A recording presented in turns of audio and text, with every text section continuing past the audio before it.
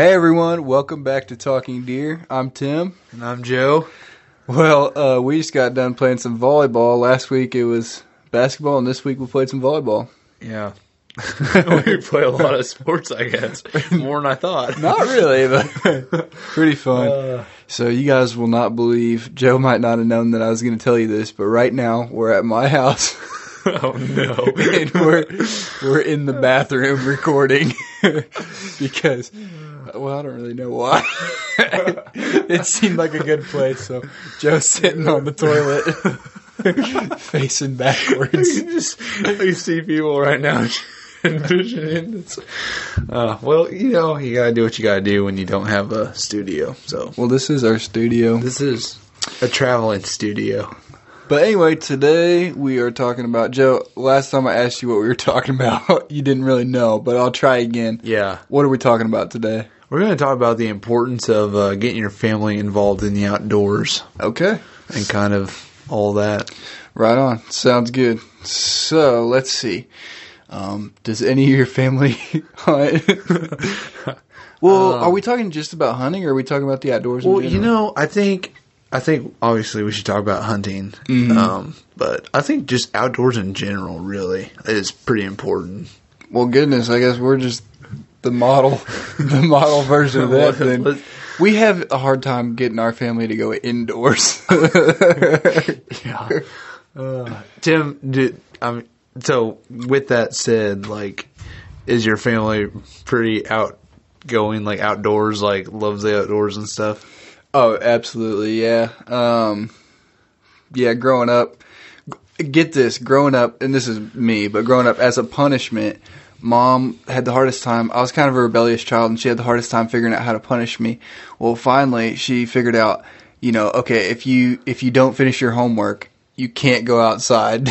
Can't go outside. She would not let me go outside, and that was my punishment. It was awful. I'm pretty sure I had to read more or something. But yeah, just all that to say, we all love being outside, whether it's hunting or, at the time I was playing tag or whatever the case may be, camping, hiking. It's awesome. Are you the only sibling that hunts? No. So I've got two sisters. Most of you guys know that. And they've both hunted in the past, rifle hunted and killed deer. It's been several years, though, since either of them have gotten out in the woods. So okay. Hopefully one or both of them will have a chance to get out. Well, I don't know. Jen's already got kids, and Beck's got one on the way. So nice. We'll see. They might still have a chance to get out. You never know, but it'd be pretty cool if they did this next season. Yeah, that's cool. Well, so with talking about that, I guess my family, we love the outdoors too. It's been a part of our life, just all the time, always going outside, taking hikes, doing whatever. But as far as deer hunting or hunting in general, I think me and my dad mainly. I've had a sister. Actually, I've had two sisters that have killed turkeys during the spring. So that's cool. And then my brother has killed a deer during rifle season. But active hunters, probably just me and my dad. You and Uncle Scott. Yeah. Yep. Yeah, and we had Uncle Scott on the podcast, about 3 episodes ago. Yeah. Probably. That was a fun one. That was a really fun one.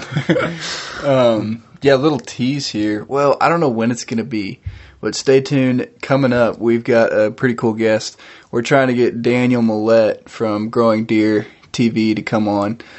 Daniel's a good friend of mine after I interned there, so I've been texting back and forth with him. We were actually going to record with him tonight, but after volleyball was so late, I felt bad even asking him, so yeah. But we'll have him on eventually, and we're going to talk about food plots. That's going to be a really good one. I think a lot of people are going to learn. I think we're going to learn.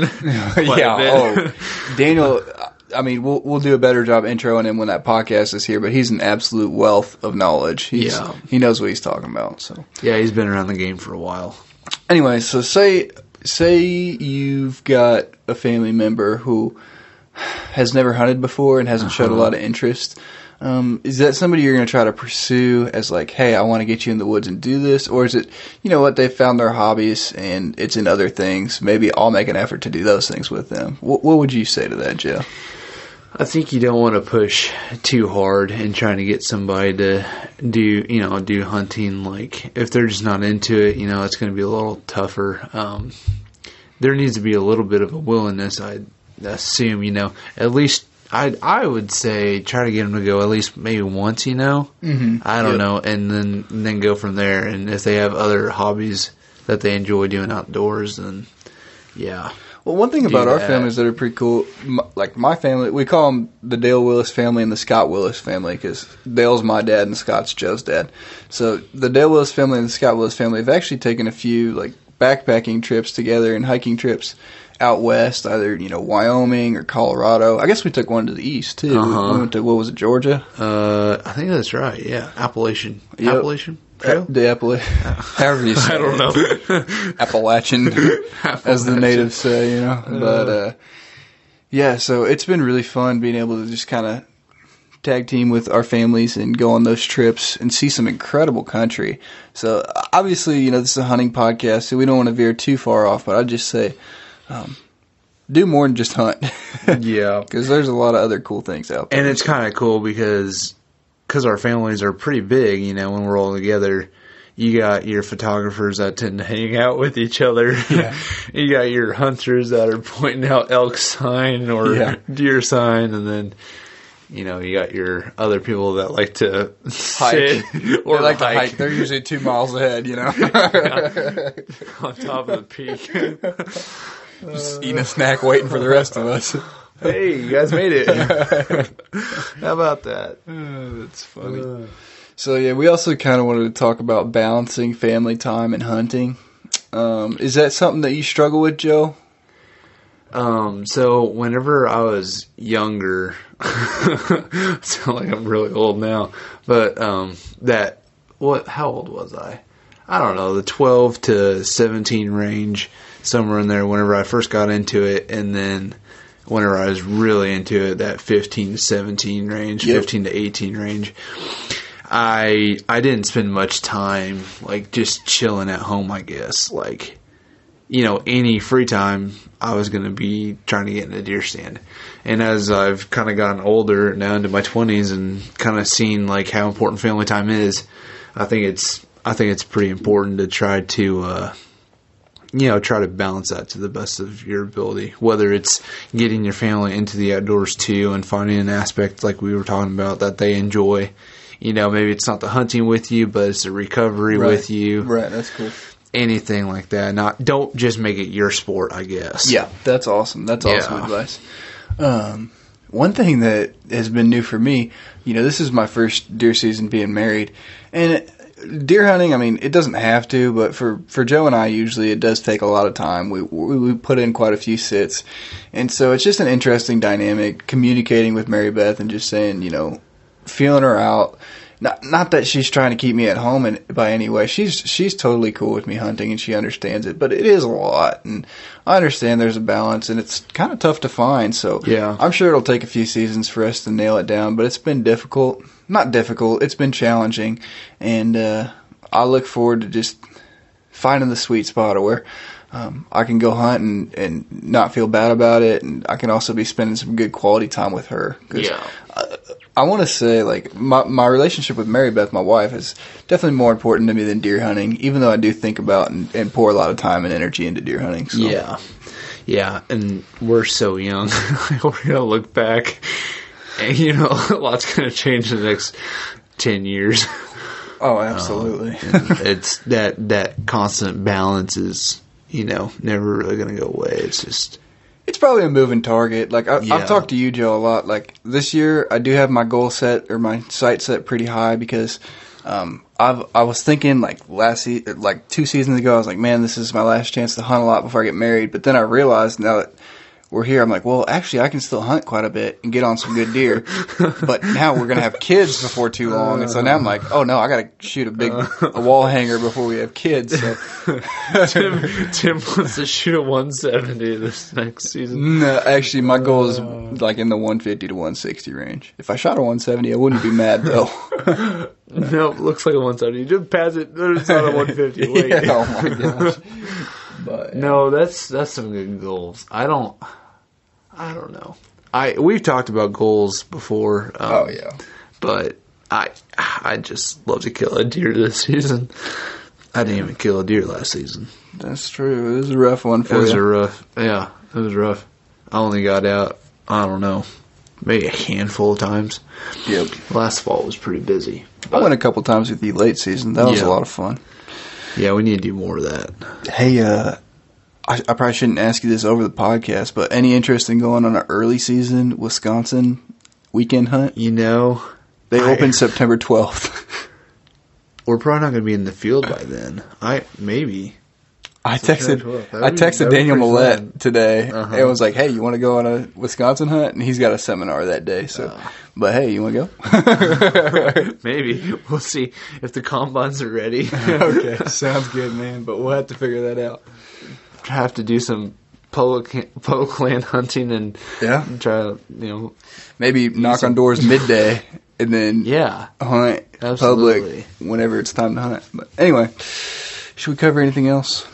What about like the importance of getting like the younger generation in the outdoors? Not just family, but like the next generation. Youth hunters, you could say. And how is that going to impact like the world? Well, man, you're asking a big question here, Joe. Apparently, okay. I think you learn some really good life lessons. Oh, absolutely. In the outdoors. I absolutely agree with that. And, it seems like hunters have a lot of common sense. And I'm not saying other people don't, but just being able to have that outlook on life where you're working for your food and you're the one, you see where it comes from. You take that life, and it's a huge responsibility to take even an animal's life. So you take that life and then you use that the resource to the best of your ability, and just being able to learn through that process is really special, especially for kids who are just sponges when it comes to information like that. I've had the opportunity to take a couple of my cousins, so that goes full circle back to family. When they were youth hunters, they're both really good friends of mine, but Caleb and John Mark. John Mark unfortunately missed the doe, and I think the gun was a little bit off, so it wasn't his fault. And Caleb had the opportunity. That was Tim's fault. Yeah, it's my fault. But Caleb had the opportunity to take a little, I guess it was a spike, and just taking those guys was so fun. And I'm a little bit of an intense hunter, so it was probably more of a learning curve for me than it was for them. Just being able to just kind of be chill, and I'm still learning, and I'd love to take some other people, maybe John Mark, give him another chance. He's older now. He's, what is he, 16? John Mark? Yeah, he's driving. 16, 17? Mercy, that's crazy. Yeah, he's either 16 or 17, and Judah's coming up there, so maybe I'll take Judah too. But ultimately, it is important to get the next generation in, because I think the hunting industry, obviously it's our hobby and it's our passion, but it's an important industry because it's adding to just the conservation movement. Mm-hmm. It seems counterintuitive, but doing it right and hunting legally is actually a good way to contribute to conservation. And we need that. We need more license sales. I don't know if this is true or not, but every resource that I've heard has been telling me that hunting is on the decline. Mm-hmm. Yeah, I've heard that too. So we really need to recruit new hunters. And I mean, there's a lot of youth sports going on, so that might be part of it, and maybe just less interest. As part of that might be as the sport evolves.